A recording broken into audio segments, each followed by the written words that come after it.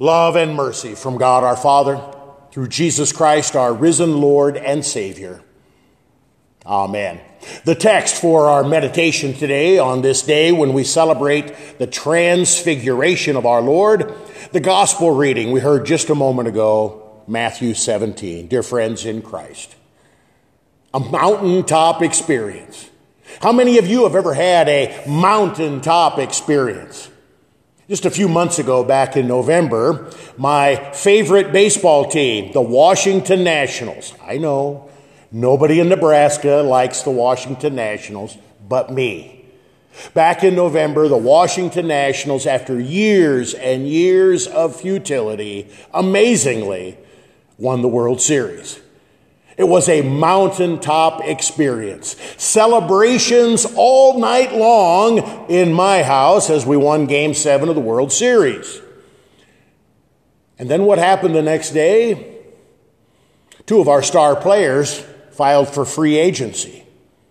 Since that time, the entire team is being changed and made over. That's the problem with mountaintop experiences, isn't it? They don't last very long. And it seems like we spend all of our time trying to get back to that feeling, to that experience, to that mountaintop. And rarely, if ever, does it happen. Today we have Jesus on the mountaintop. Jesus is there with the inner circle of his disciples, Peter, James, and John. They know something special is about to happen, but they're not sure what. Jesus is transfigured in their very sight.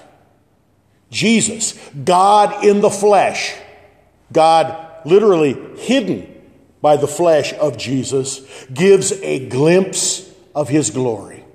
His face, his hair, even his clothing shines like the sun. They get a glimpse of who Jesus really is. True God, begotten of the Father from all eternity. The second person of the Trinity, the divine Logos. This mystery is unfolding before them, that God had taken on flesh and blood. Jesus gives a glimpse of his glory. And the disciples don't know why at this point, but they know that they've been to the mountaintop. Jesus revealing his divinity would be enough, you would think. But now Moses and Elijah appear with Jesus on the mountaintop. They have a discussion, and we know from other parts of the scripture that Jesus and Moses and Elijah were talking about his exodus. They were talking about Jesus coming down from the mountain. They were talking about what Jesus was about to do. Go into Jerusalem, suffer, and die for the sins of the people. Jesus is on the mountaintop. Jesus gives a glimpse of his glory, but Jesus doesn't stay on the mountaintop. He knows that his mountaintop experience will be on a different mountain. Not the Mount of Transfiguration, but a mountain called Calvary, Golgotha. Now the disciples, Peter, James, and John, they are enjoying this mountaintop experience so much, they don't want to leave. They're on the mountain. Peter foolishly says, I'm going to build 3 tents, 3 tabernacles. We are going to stay here. We are going to stay on this mountain forever. Isn't that how we are? We want that feeling. We want that experience. We want nostalgia. We want something we'll talk about and we'll long for the good old days. We want that high, that feeling, that experience to cover over the reality of life. You know the reality that I'm talking about.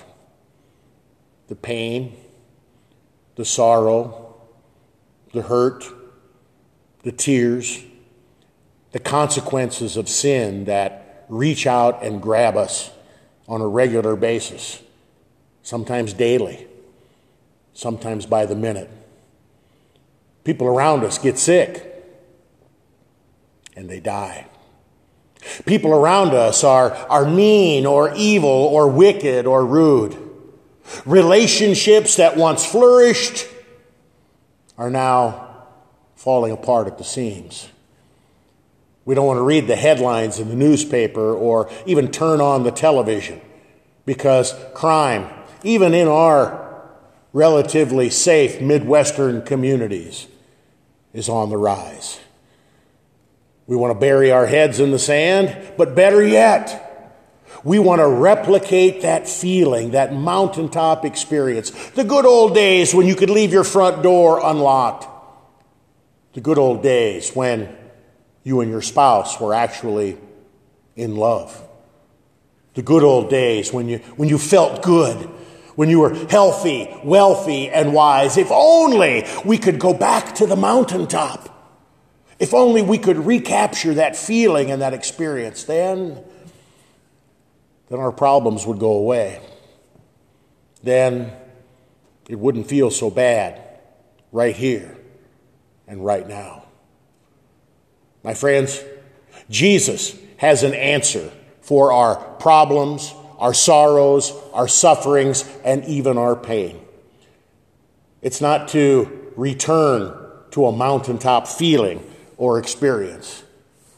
It's to journey from the mountaintop with Jesus. Jesus doesn't stay on the mountain. He knows his job is off of the mountain to be with the people.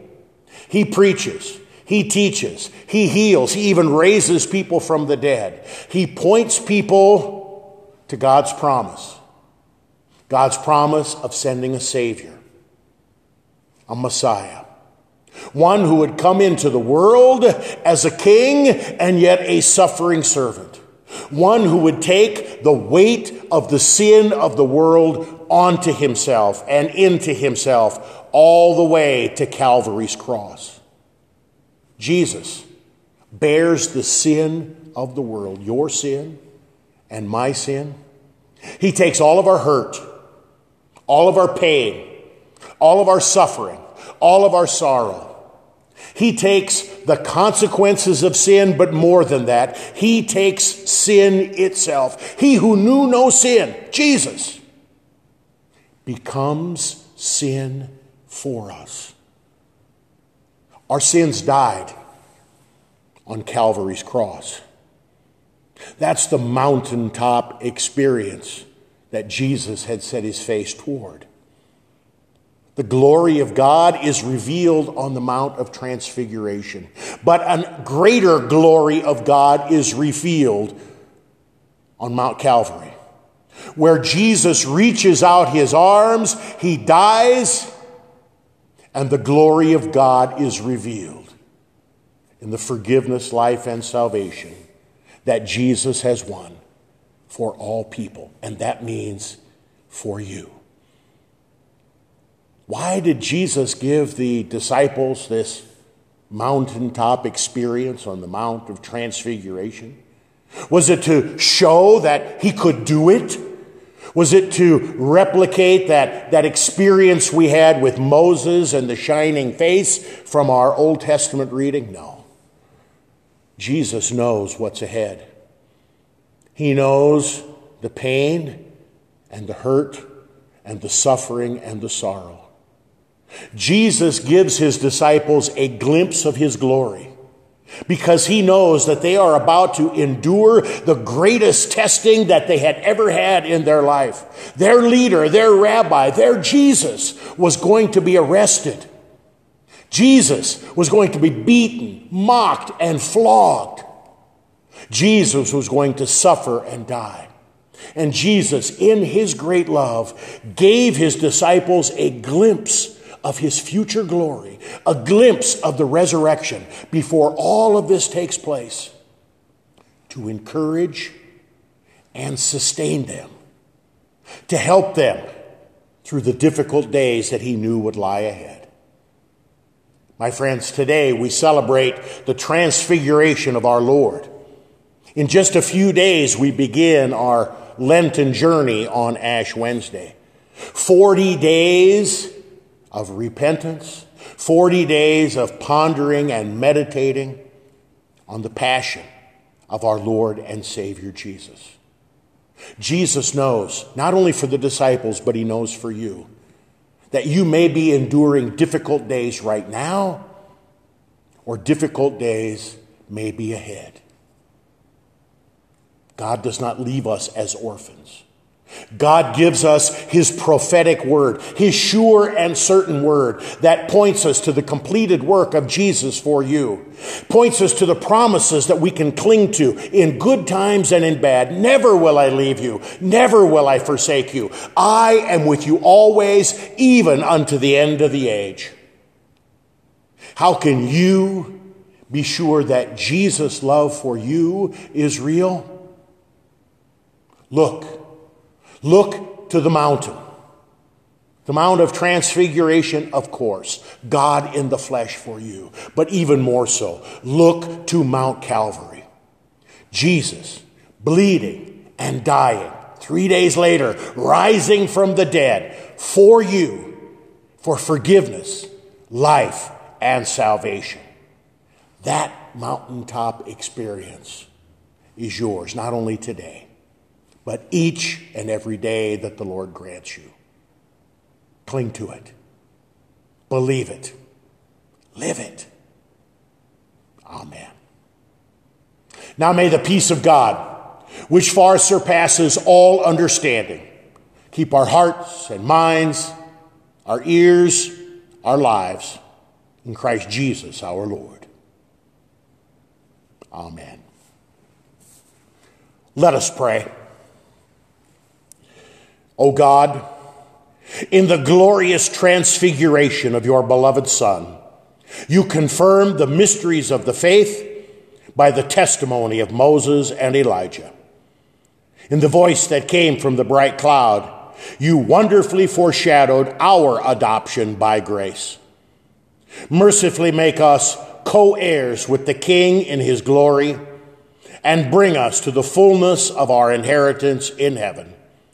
Through the same Jesus Christ, your Son, our Lord, who lives and reigns with you in the Holy Spirit, one God, now and forever. Amen.